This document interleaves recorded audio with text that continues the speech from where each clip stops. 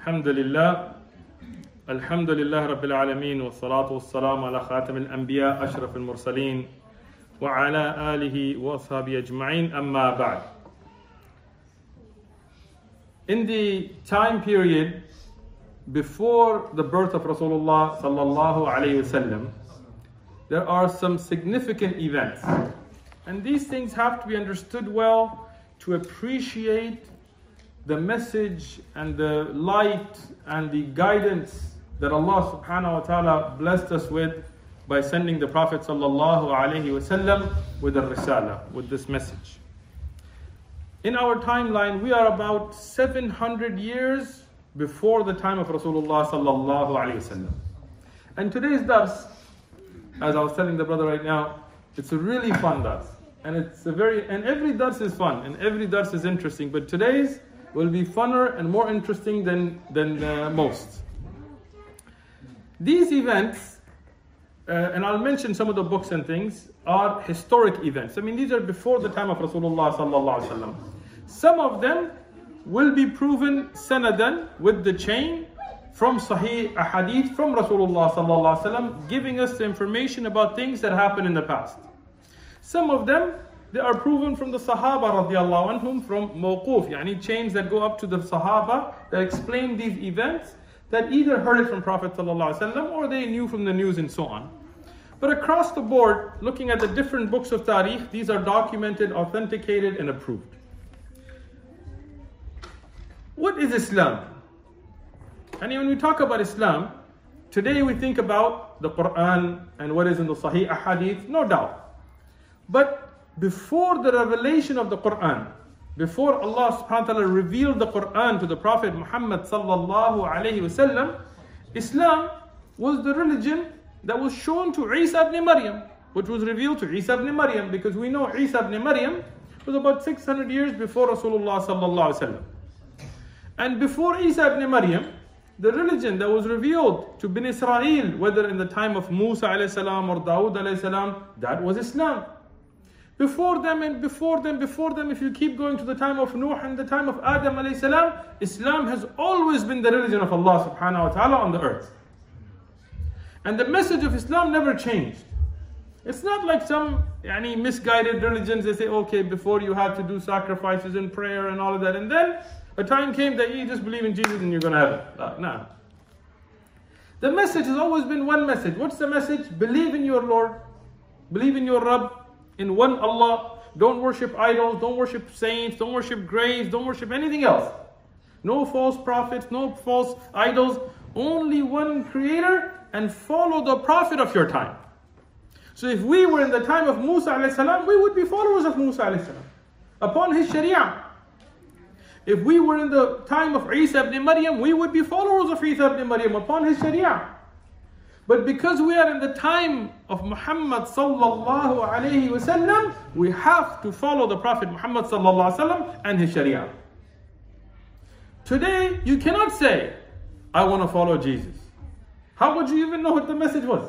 Today, you cannot say, I want to follow Moses or David or Abraham or any of this, because how would you even know what their message? Those earlier books have been changed by people. The words of Allah cannot be changed, but people wrote and attributed. Greeks in Konek and all this, right? But don't get that confused by thinking the people who followed them were Christians and Jews. No, those were Muslims. People who deviated from that religion today have made up their own religions.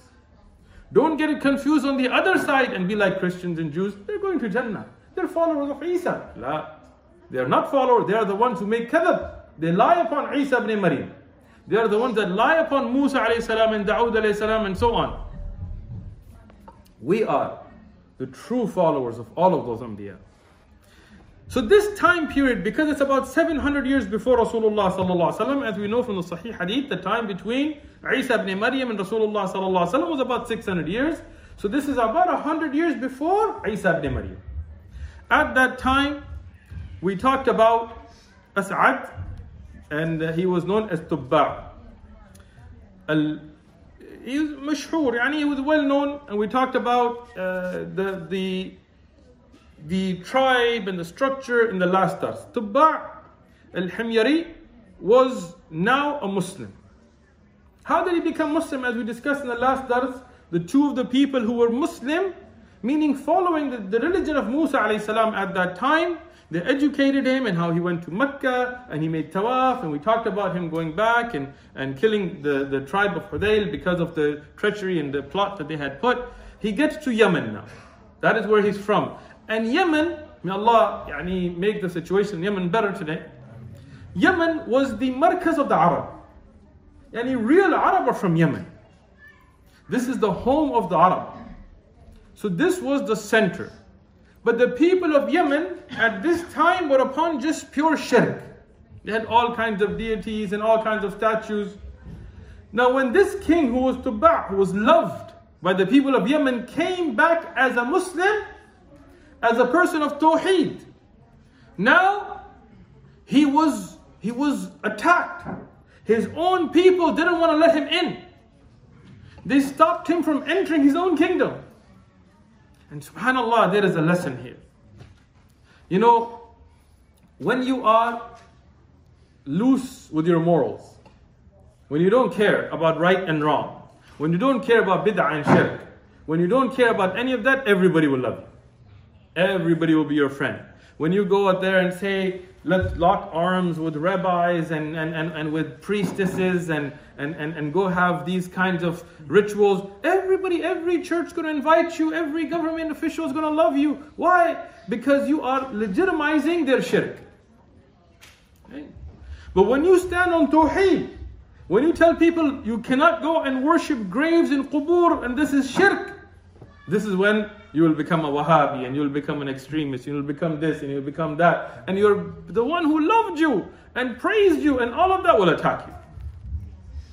So this king, now that he's on Tawheed, his own people that loved him, now they're like, you can't enter. So he told them why? He said, because you left the religion of your forefathers. Remember this line. This line will come up repeatedly. The Quraysh will say the same thing to Rasulullah sallallahu alaihi wasallam. And people of bid'ah say the same thing to us today. When we go to a place and the people are doing bid'ah and we tell them, akhi, this is bid'ah, the sunnah is this, here is the hadith, here is the rawaya, here is the sanad, here is the ayah from Quran. They say, oh, blarna khupoyega. Oh, you know better than your dad? Huh? My father did this, my grandfather did this, my great-grand... Well, if your father was ignorant and your grandfather was ignorant, your great-grandfather was... What do you want me to do about it? I can't help that. But when we have adilla min al-kitab, the evidence from the Quran and ahadith al-sahiha and the authentic ahadith, then even if a little kid brings it to me, I should humble myself to follow the adilla. And if you don't, that is kibr. Kibr is not dressing nice. Sometimes a brother, mashallah, dresses nice. Everybody's got to hate. Why you got them glasses on? Why you got to hate, bro? Go buy yourself your own. If you can't afford them, I'll buy you some. Don't worry about it. Why you got to dress so nice? What's that got to do with you? Oh, he's got kibr. No, he's not got kibr. Bro, just got style. Right? Rasulullah sallallahu alaihi wasallam used to dress nice. The Sahaba radiallahu used to dress nice. Abu Hanifa rahmatullah alayhi, he was very well dressed. Once the great Imam Abu Hanifa, he saw somebody come to the masjid dressed shabby. He told him, come here. He lifted a part of which was beginning time. At that time they used to have these big mats. Not like nice carpets, but mats. He lifted it and there was some money. And he told him, take this, go buy yourself something nice to wear. He said, no, you don't understand. I was just dressed, I got money. I was just dressed like this for tawadu, because I'm so humble. Jazakallah. Abu Hanifa rahmatullahi told him, this is not the place for tawadu. This is the place for tawadu. Qalb, the heart. That is what humbleness is. Don't think dressing shabby, otherwise every homeless guy on the street, mashallah, must be a zahid and a wali of Allah. La. Tawadu, humbleness, comes in the heart. Where you can be dressed great or dressed horrible and nobody knows except Allah what's in your heart. So,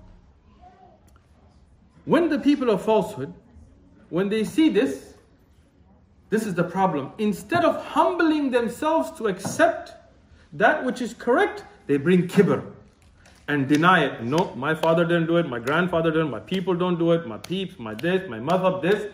And that is kibr. When Rasulullah sallallahu alaihi wasallam told us in the Sahih Hadith that nobody will enter Jannah even if they have an atom's, a small grain, the minutest amount of kibr, of pride, the Sahaba radiallahu anhum, they became afraid. They said, Ya Rasulullah sallallahu alaihi wasallam, one of us may like nice clothes and nice shoes and nice things.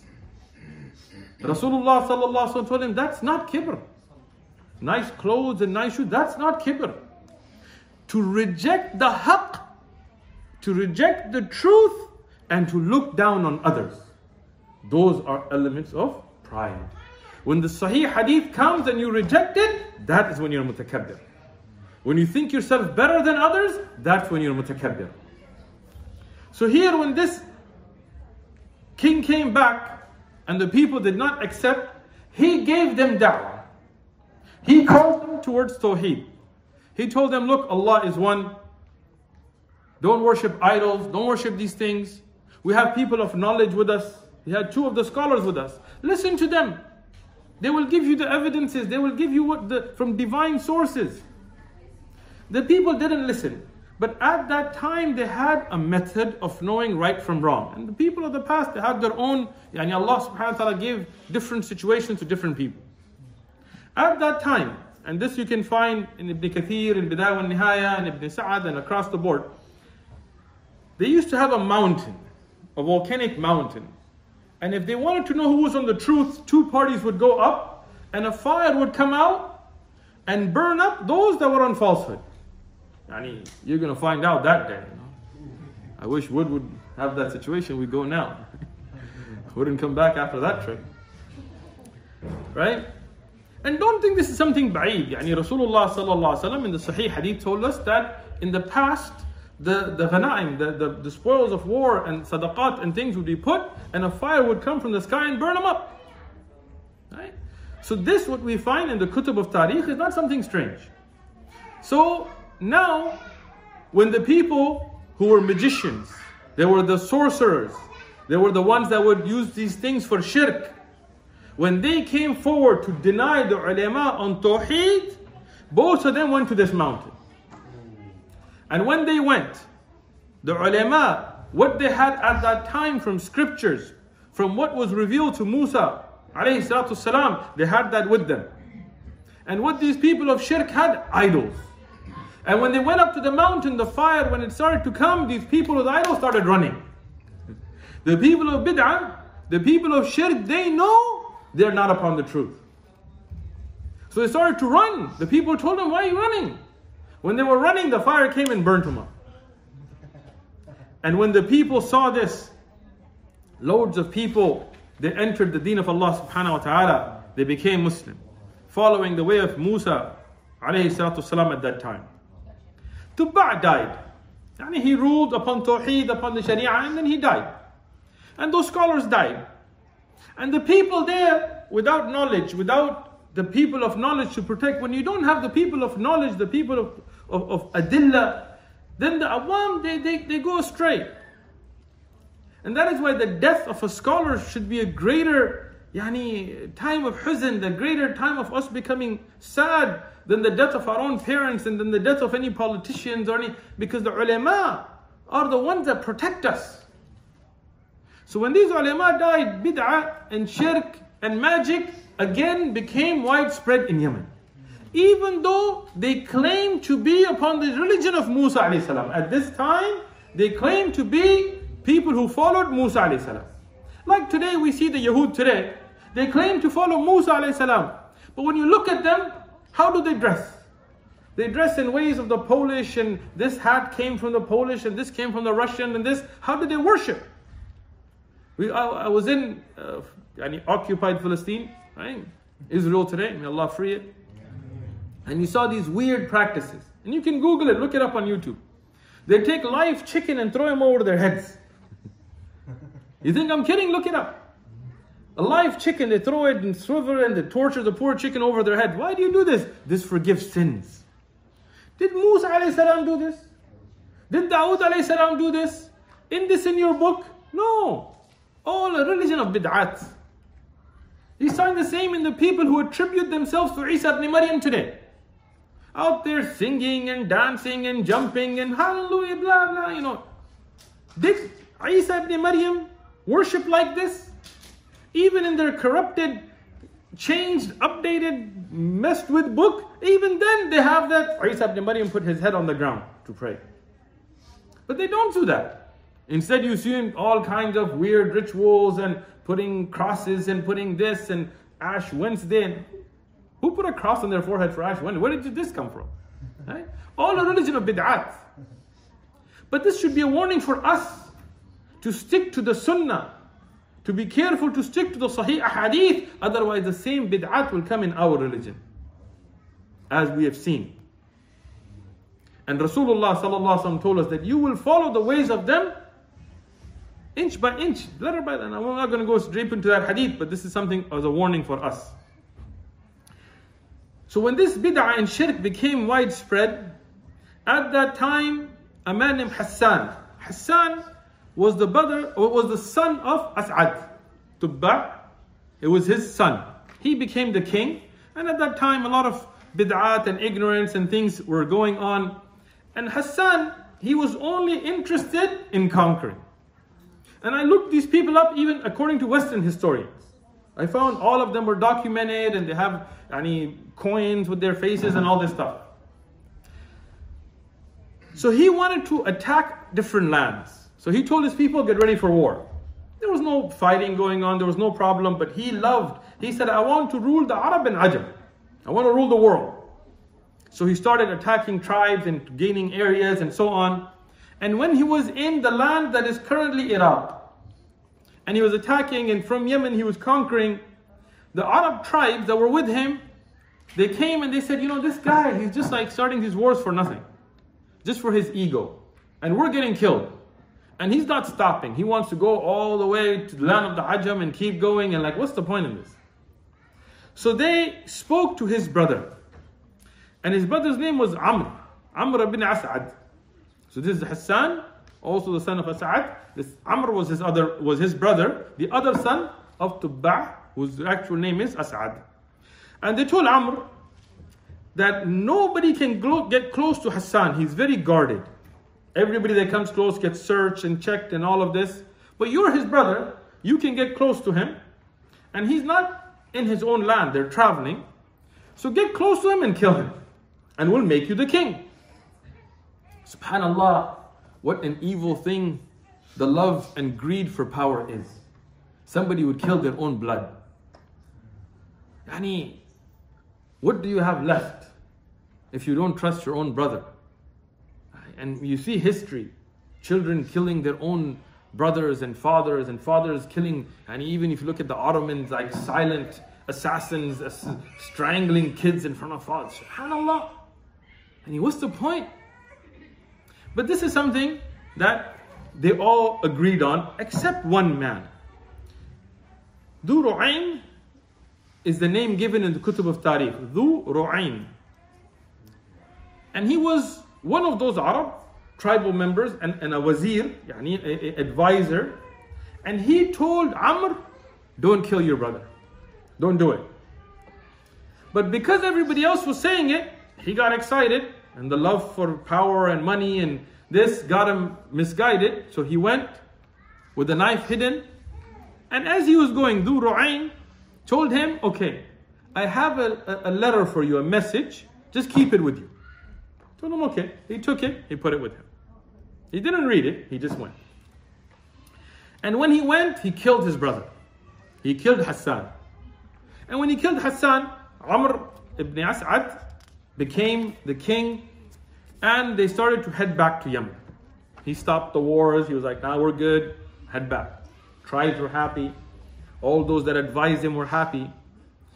But on his way back, he had a problem. He couldn't sleep. Insomnia. Before that, he slept like a baby, no problems. But after this act, he couldn't sleep. He was paranoid, he was worried. And he became upset. And he went to his magicians. At that time, again, magic was the common thing. And he asked them, what's going on? And the magician, speaking with jinn and doing all their stuff, told him, you know what, this is because you killed your brother. So he became upset. And he thought one way. He thought, if I get all this power and money, I'm going to be so happy. But he killed his own brother. Now he couldn't even sleep. He didn't enjoy the wealth. So he called all those wuzara, those advisors, those chieftains, right, that advised him. And he killed them all. He had them all killed. Kutub of Tariq, some of them mention he had like a big bow and he had them boiled and killed. But either way, one thing is for sure, he had them killed. Dhu Ru'ayn was the only one left now. He killed one after the other. He was the last one. He said, I have bara from you. I have an excuse. He said, what? He said, read the letter I gave you. Because remember I told you don't do it. He opened the letter and there was poetry. And the meaning here being that whoever kills their own brother, their own blood, whoever sheds their own blood will lose their sleep at night. They will not have peace in their tranquility in their life. He had warned him in a very beautiful poetic manner. And when he read this, he let him live. Just him. But everybody else, he killed them. Now, because he couldn't sleep and he had no peace and he had all this stress and all kinds of other problems that he had, he died as well. When he died, there was a vacuum. He didn't have a son that took over, and the royal family there was kind of shook. So a very indecent man, and this is going to be a little bit funny, but again, Ibn Hisham, Ibn Ishaq, Ibn Kathir in Bidayah wa Nihaya, Ibn Sa'ad, all of them have this. I went through all of them. So this man, Lukhni'a,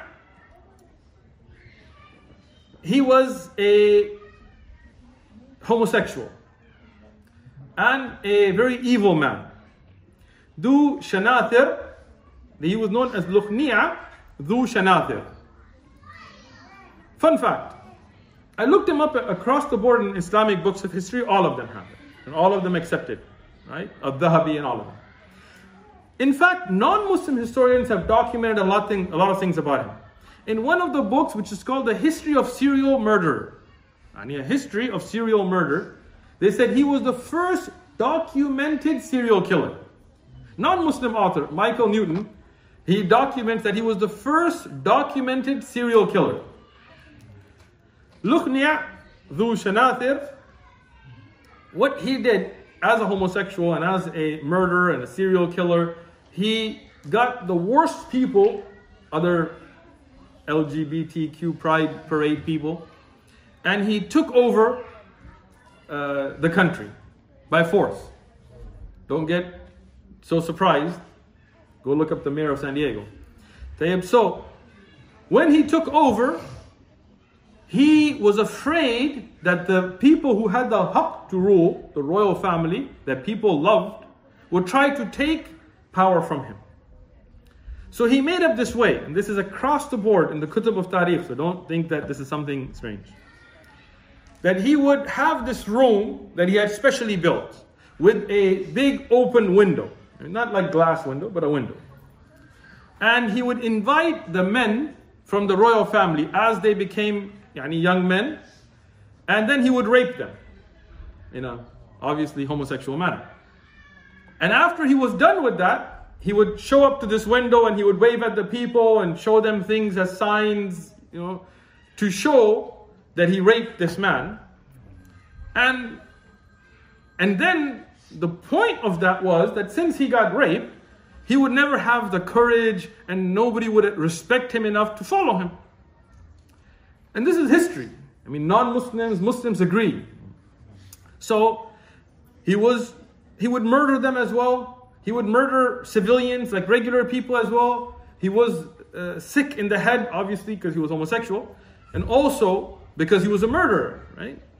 So he would continue this. Every young man that would be getting to that age, he would invite them, and they knew what would happen, and he would forcefully rape them, and then go wave to his people. And then when that young man would go out, people would make fun of him. They would, It was pretty prison style lifestyle there. Now, as this continued, there was a young man.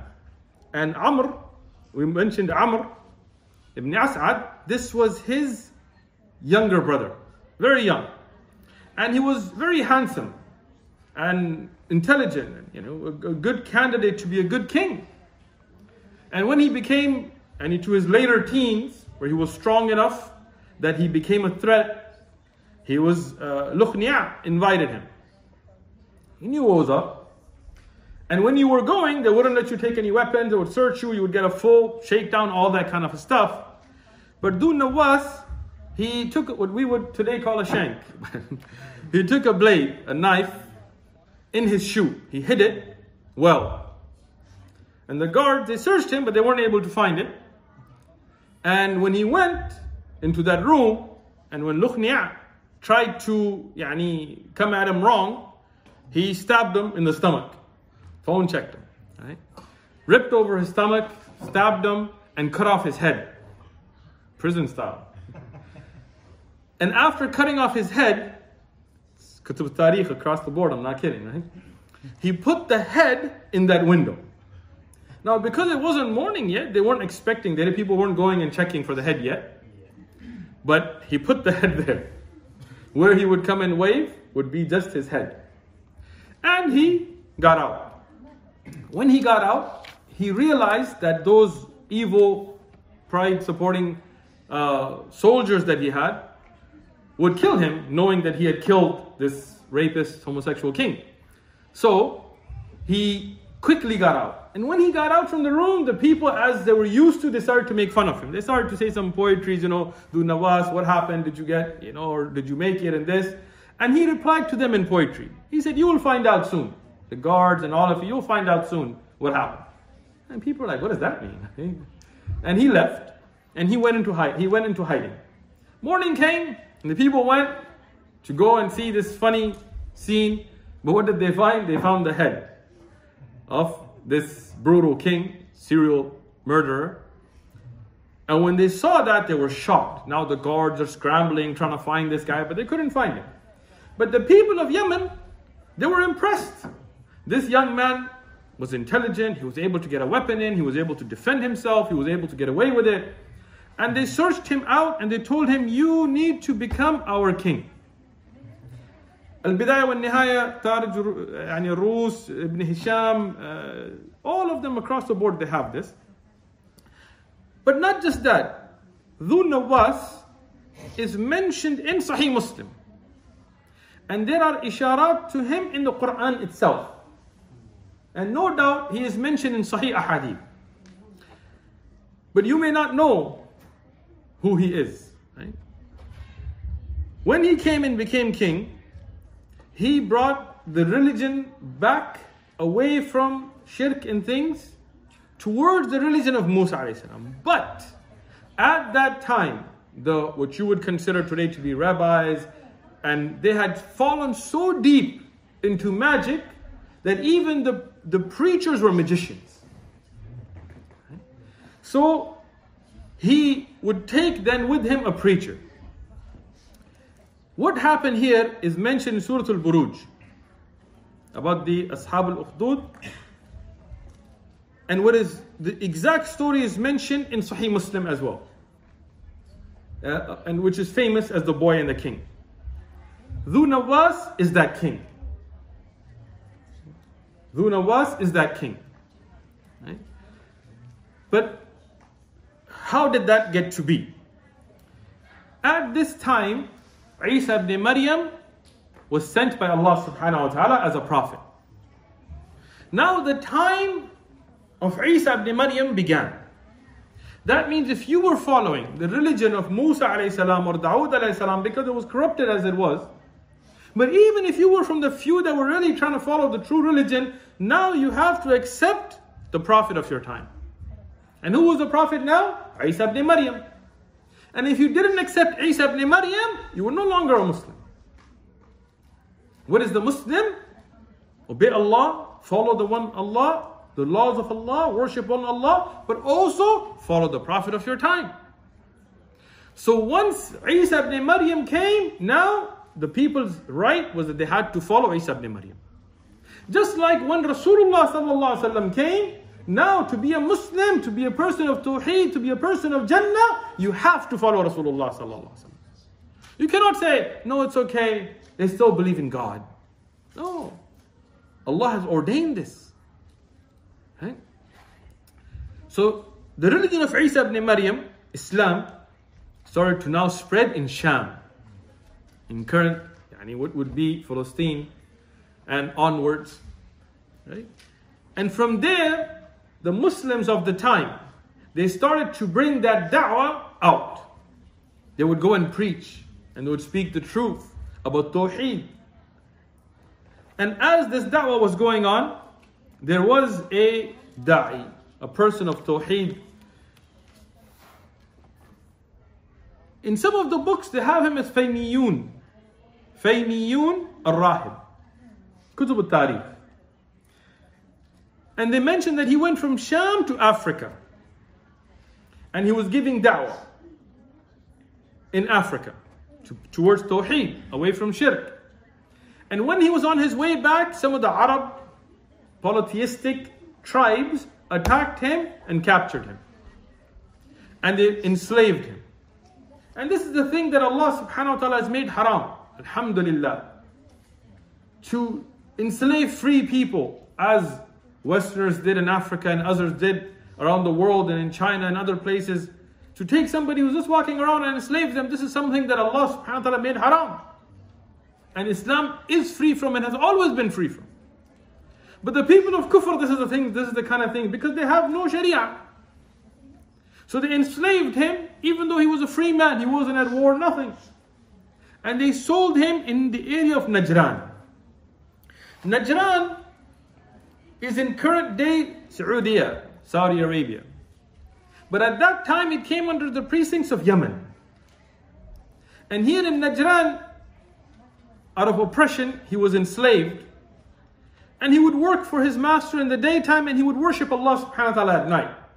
And he would worship in the daytime too, but he was a zahid. He was a person who would spend a lot of nights just praying. And Allah subhanahu wa ta'ala gives the people of Tawheed, His awliya, the ulama, miracles sometimes. Right? So Allah subhanahu wa ta'ala gave him a miracle at night. When there was no lamps and no light, there would be a light in his place, in his quarters, in his place of worship, in his place of sleeping. And the master, he would go and see this light, and he knew there was no light there. He would go and see, and he would find this light, and he would see him praying. So he told him, what is this? He told him, this is a blessing from my Rabb, so I can worship him at night. And this master became impressed. And he told him, are you something special? He said, no. He said, this is not me. It is from the one Allah. He gave him da'wah towards Tawheed. And this is where you can see the fake awliya, the goofies, or Sufi goofies, whatever, that they always call towards other than Allah. Our sheikh, he flies to the sky and he spits and it becomes honey and this. Right? But the true awliya, they always point to Allah. Even when they truly have miracles, they don't give credit to themselves. They say this is from Allah. So, when this man, he gave da'wah towards Tawheed, the master, he started to become a Muslim as well. And his da'wah started to grow. But the people there used to worship a date palm tree. That was their ilah, that was their God. Huge tree. The biggest one they had, they would worship it. They would put clothes on it and they would decorate it. Christmas tree style, I don't know. Right? And as they would do this, they would worship it. They would make sujood to it and so on. So he told them, look, if I make dua to my Rabb, not me, but my Rabb. If I make dua to my Rabb, and my Rabb Allah destroys your ilah, your false God, will you then become Muslims? So they were like, yeah, nobody can cut this tree. This tree is strong. We got it. We got guards and we got people protecting it. It's kind of funny, right? You're protecting your God's not protecting you. So they had men with weapons protecting this tree, and they were like, some Wahhabi is going to try to go take our flags off the graves or something, right? So, as this was going on, he went and he started to make salah. He started to pray and make dua and continued. And nothing happened. And not like he just made salah and suddenly, no. But he continued to make salah and dua until a lightning bolt came from the sky when there were no clouds. A lightning bolt came and hit the tree, burnt it up. And then a wind came and carried it. Big tree, burnt up, destroyed, shattered. And the people saw this. And they realized the stupidity of shirk. Even today, people worship idols. You go out streets and you see like a big fat Buddha sitting there. People are putting fruit in front of it that's rotting. They're putting cigarette packs, which I didn't even know Buddha smoked. You don't believe me? Go to some Chinese restaurants here, you see what I mean. Right? And somebody will go, some little kid running will go and knock it over and break it. And they'll be like, oh, you broke my God. So, the people started to come upon Tawheed. But now, you got Dhu Nawas, and you got his magicians. And the fight is not about Tawheed. The fight is about money. Because the people of Tawheed, they don't want money. They want to spread the da'wah. But the people of Batil, hit me up on Patreon, come on. Right? It's about money. So now that these magicians and these tricksters and these charlatans, now that they know that Tawheed is spreading, they started to kill the people of Tawheed. So the people of Tawheed started to hide. They weren't strong enough to fight. They didn't have armies and things. So they would just go and they would do da'wah secretly. And they would hide. And they would worship Allah. And at this time comes the story that is authentically reported in Sahih Muslim and other kutub of hadith, where there was one of these people of Tawheed, and he would worship Allah subhanahu wa ta'ala, and he would do da'wah, and he would teach knowledge. But he would do it secretly. And at this time, Dhu Nawas, the same one we mentioned earlier, the one who stabbed the dude, he had a magician. That magician became old. And that magician was one of the people that would order dhulm on the Muslims. And who were the Muslims of this time?